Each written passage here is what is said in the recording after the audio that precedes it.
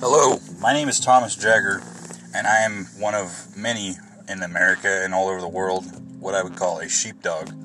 That means not only do I look out for myself and my family, I like to look out for the others that are facing adversity, going through hard times, or maybe just struggling a little bit because of something going on in their life.